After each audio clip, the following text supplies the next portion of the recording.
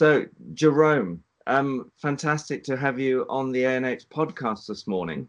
Great to be here. It's a podcast that I've always hugely admired and follow regularly. Well, look, what's put you in the hot seat today is a fantastic blog post that has followed a lot of news that is not just in the UK but all over the world on the new potential mega blockbuster cholesterol-lowering Inclisiran, and you've written a fantastic blog about it. And really, we're just going to bring some of that to life. So, what's all the fuss about in the news? Well, the big thing is that this drug called Inclisiran is being sold as the super powerful son of statins. And it's the one thing that it does do that is absolutely certain is that if you've been getting your cholesterol down using statins and you then add in this drug Inclisiran, you will drop it down probably by another 50%. Now, that's good news if you assume that lowering cholesterol as much as possible is always beneficial. And that in this case has not been shown.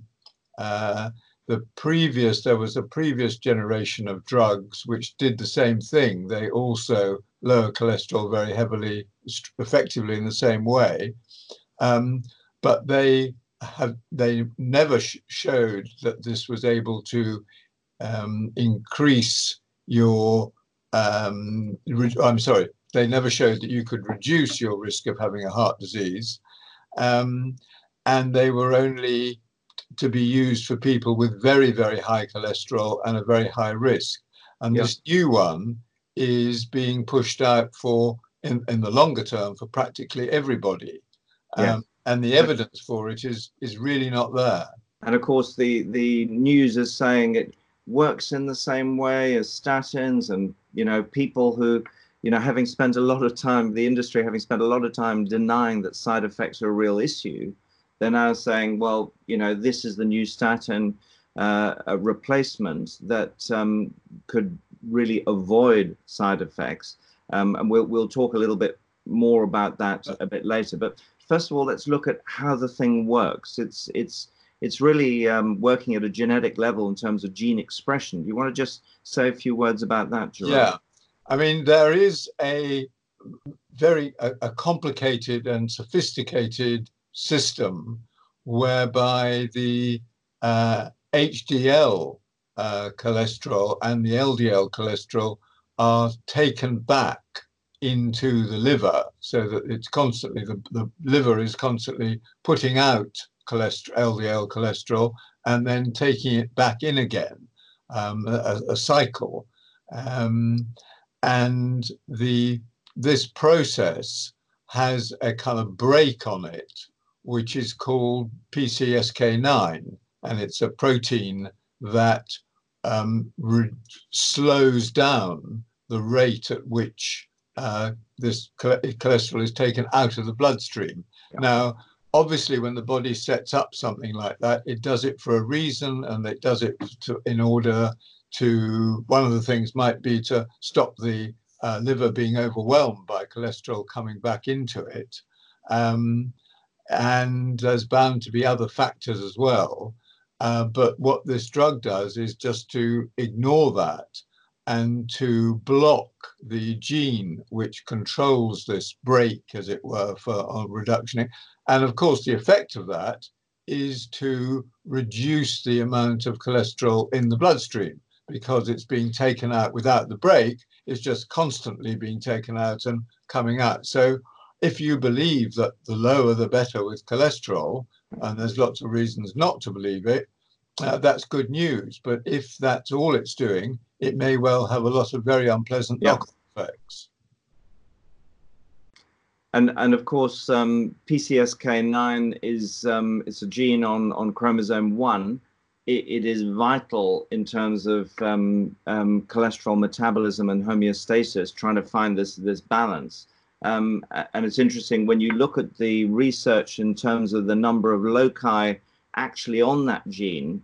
There's Right. only one of 27 that actually relate to this potential risk of increased coronary heart disease linked to super high cholesterol. So it could have other effects. Now, Well, there's, um, if I can just interrupt 1 second, the thing about PCSK9 is that it's all over the place, and it's found in the brain, the gut, the immune system, and the metabolic system, which controls glucose and insulin, and the way that fat is laid down in the body. So it's a player in all sorts of activities. I mean, and glucose and insulin is obviously key in weight and diabetes, are sort of the big killers, and we have no idea what might happen with that. And it's also involved in recovering from sepsis and, interestingly, right now, viral infections. So you're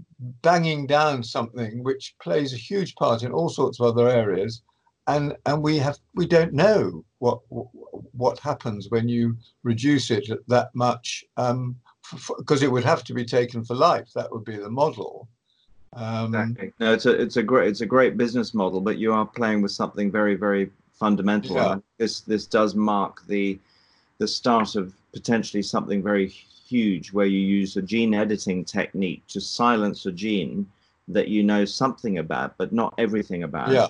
And you're at a fairly, you referred to it as a new drug, and of course, any drug that's going to be going into large scale trials um, is a drug that's been in the pipeline for some time, and certainly this one has been in the pipeline through a couple of other pharmaceutical or biopharmaceutical biotech companies before it landed in the hands of Novartis in November last year.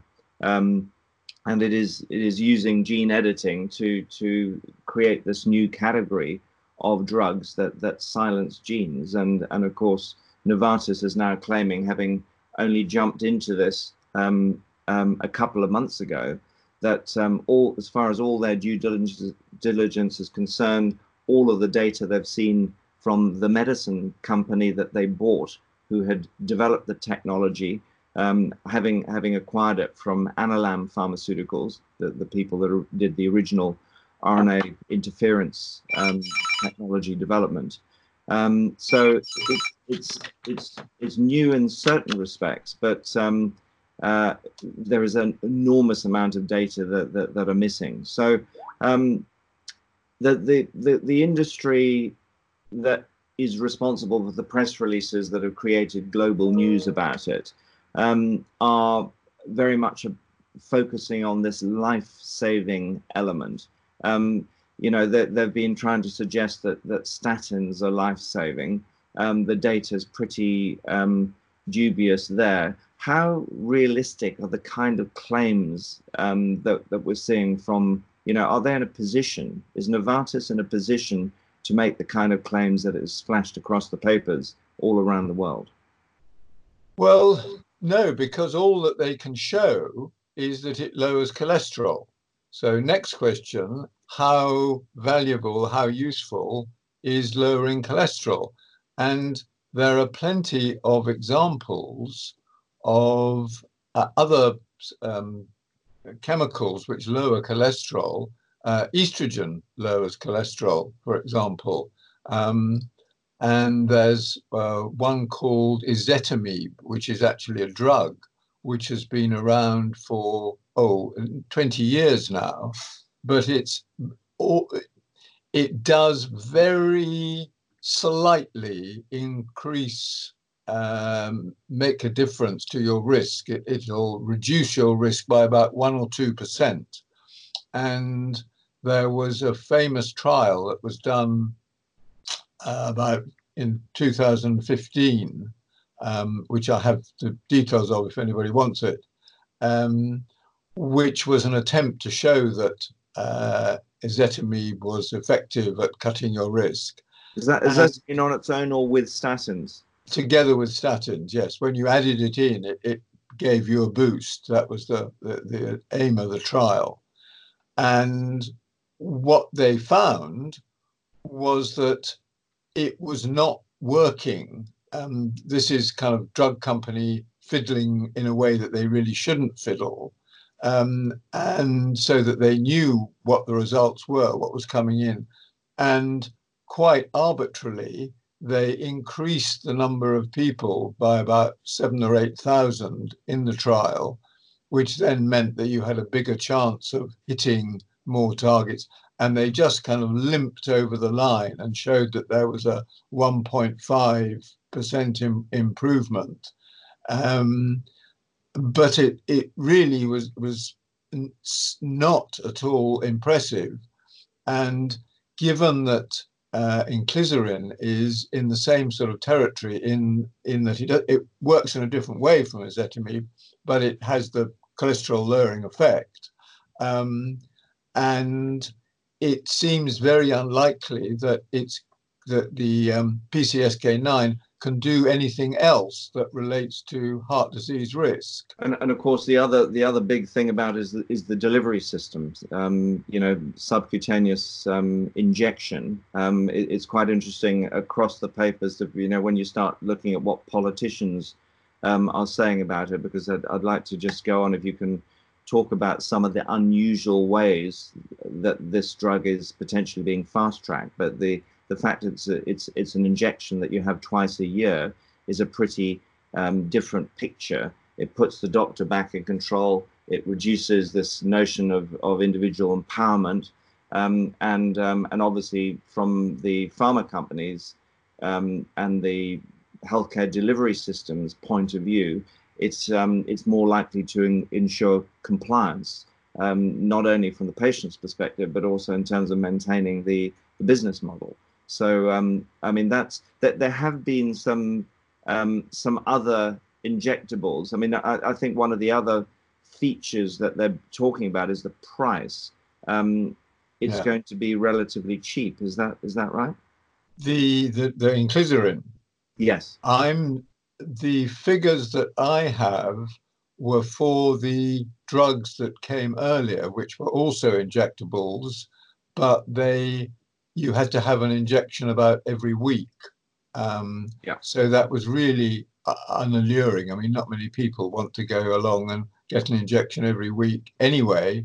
But if it's for something which is prevention, so that you're not actually ill at the time, you're hoping to stave something off in the future, that's really quite a leap. And so it was never going to be a widely popular drug. So this being able to do it as a kind of depot, so that you get filled up with, I don't know how the process works, whether it actually is like other depot drugs where you only have to take them for, you get one injection and that lasts for 3-6 months and so on.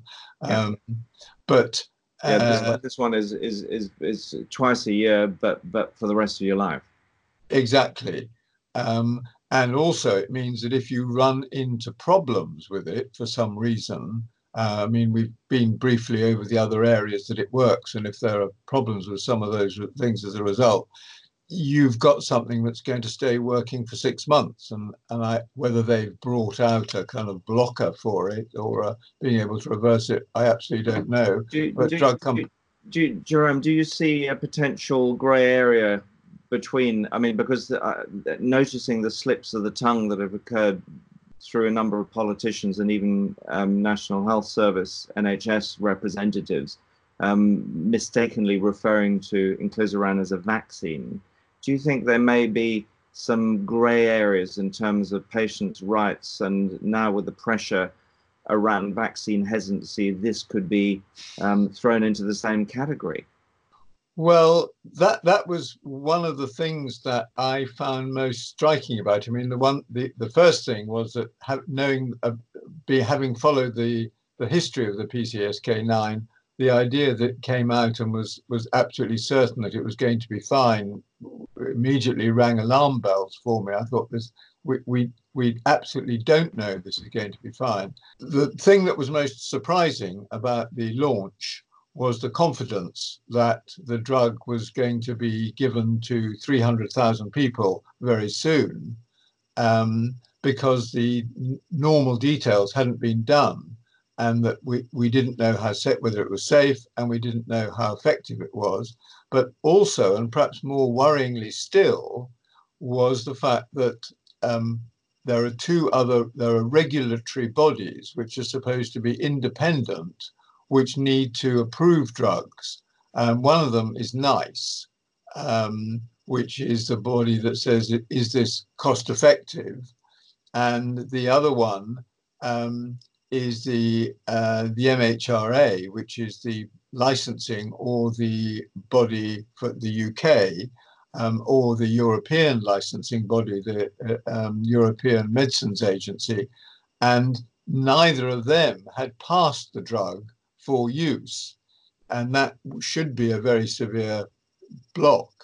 But what the announcement said was that NICE was getting on to looking into it and would be reporting and passing it, and that the same was going for the EMA. So here you had the bizarre situation that the people who were promoting the drug was very confident that all the regulations were going to be in place, so everything was going to be fine.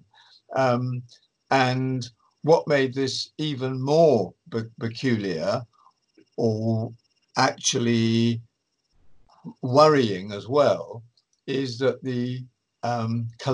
there's a collaboration behind this.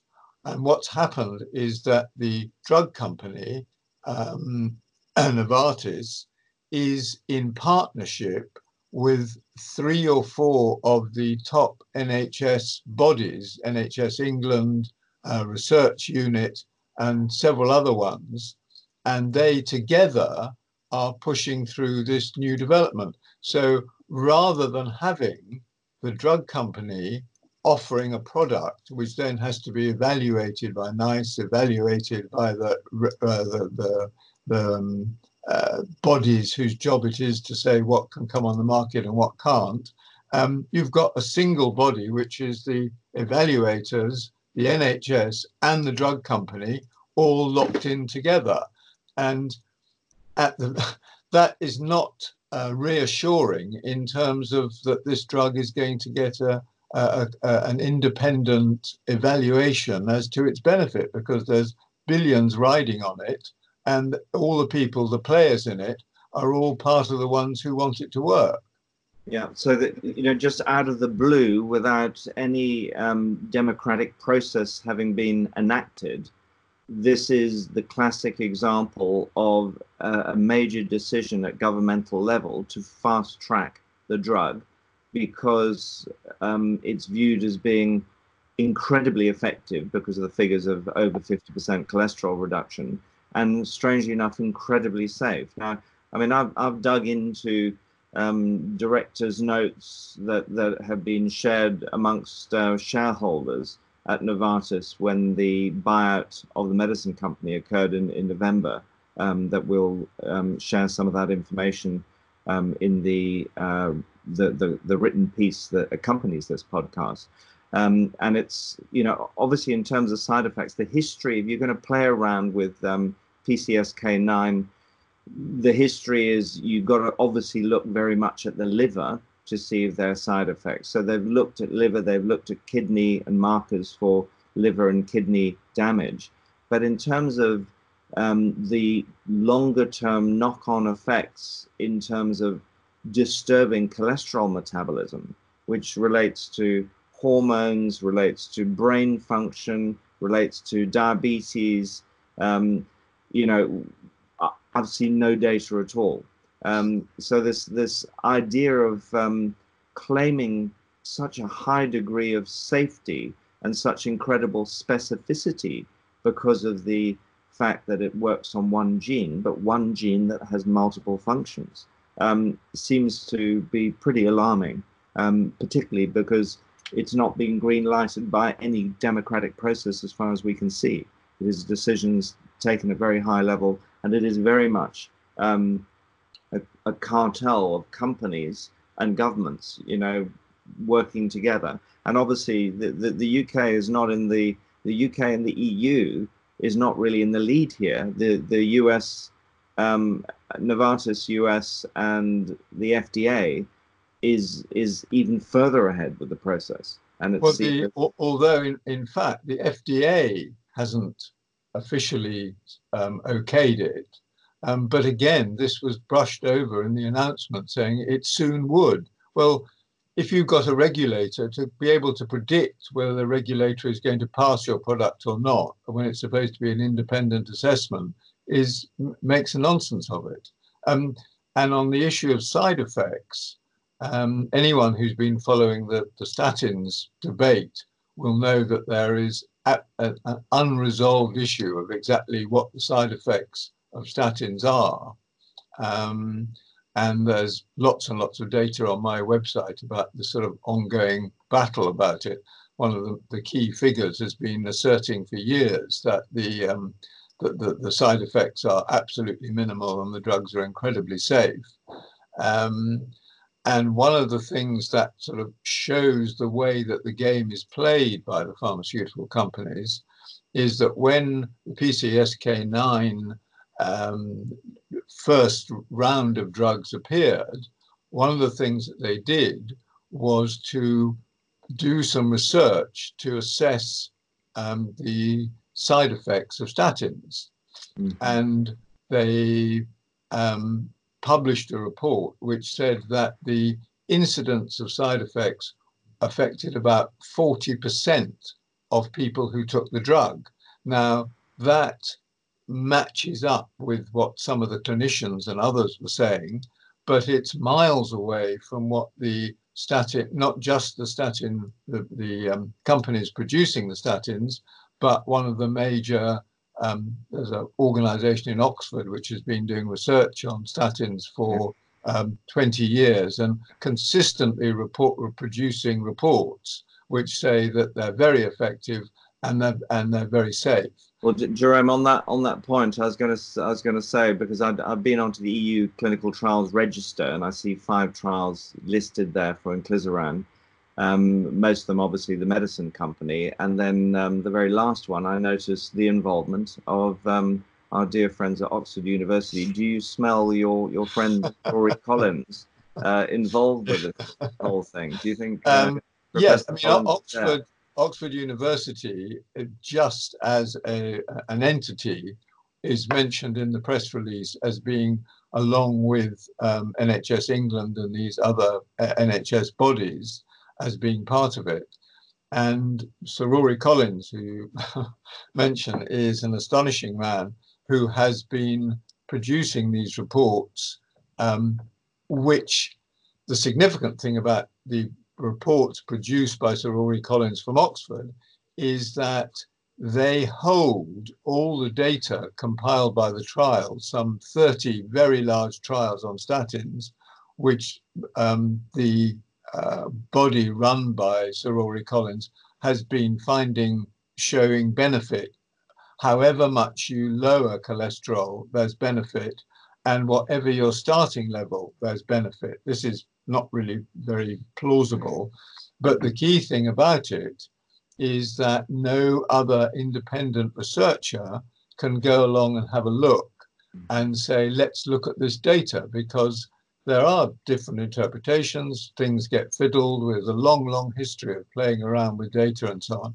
And so you have to rely on the word of this man whose whole career and the head of the multi-million-pound organization that he runs is dependent on this being the case. And trust that what's inside his black box is it's a take it on trust. We know that his findings actually do not match with what we see outside that black box. And in fact, sorry, if I can just go on, is that what's really shocking is that despite this black box and trust me and breaking all the rules of supposedly evidence-based medicine, he's now persuaded the Daily Mail about 3 or 4 months ago to run an article which personally attacked 3 independent researchers who had been criticizing and examining and assessing the papers and so on in a highly professional way, and they were described as statin deniers, and you had their pictures lined up across a spread.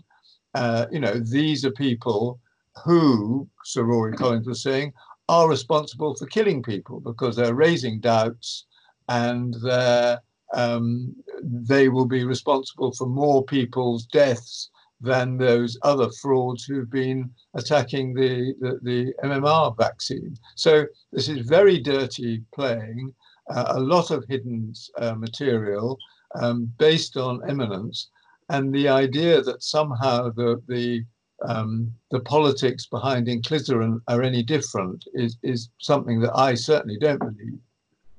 So, Jerome, let's finish off.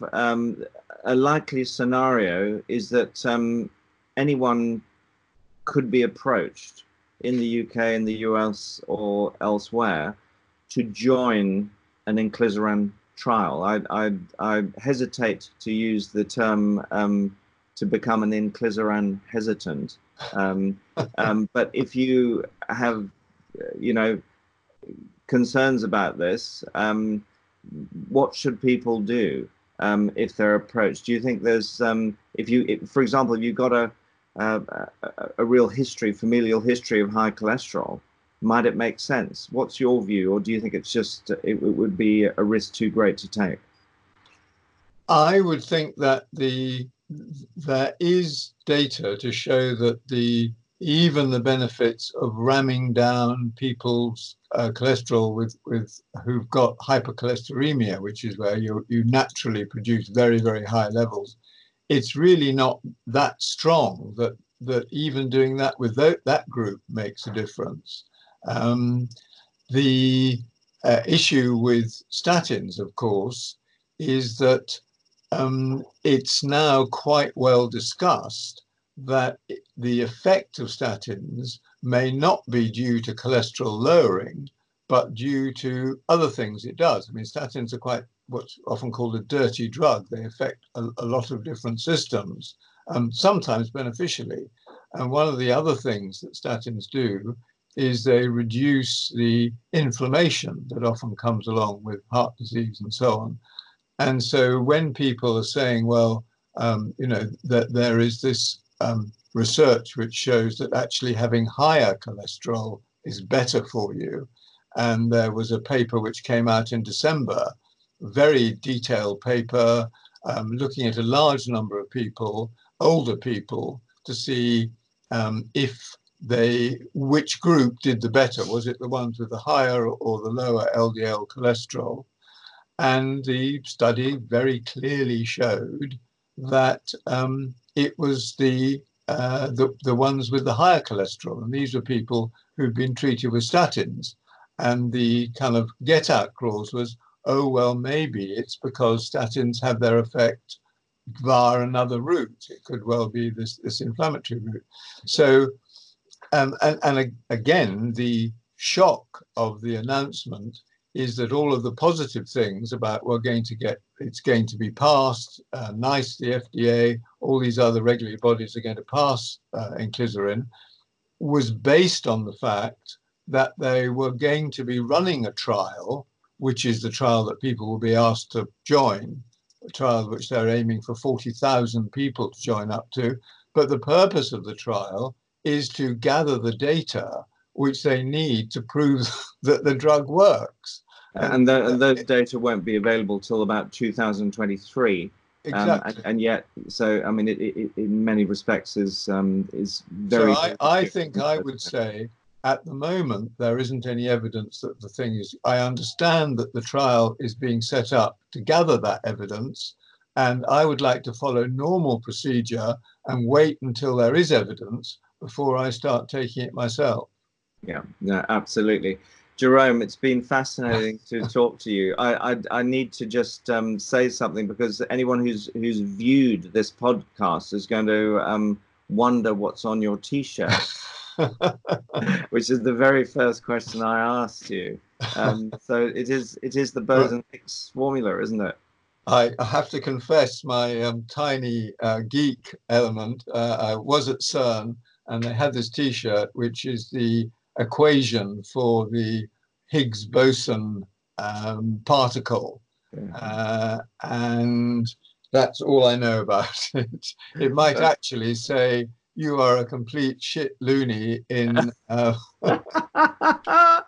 in one of the Chinese dialects. That's fabulous. Well, look, there'll be links below that you can follow to get back to Jerome's blog, information about statins. Watch out.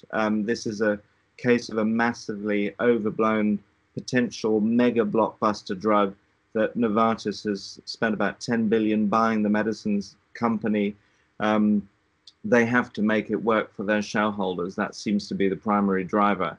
And many of the claims seem to be premature at the most conservative reading of the situation. So, Jerome, thank you so much for joining us. Great. Well, thank you very much for the opportunity.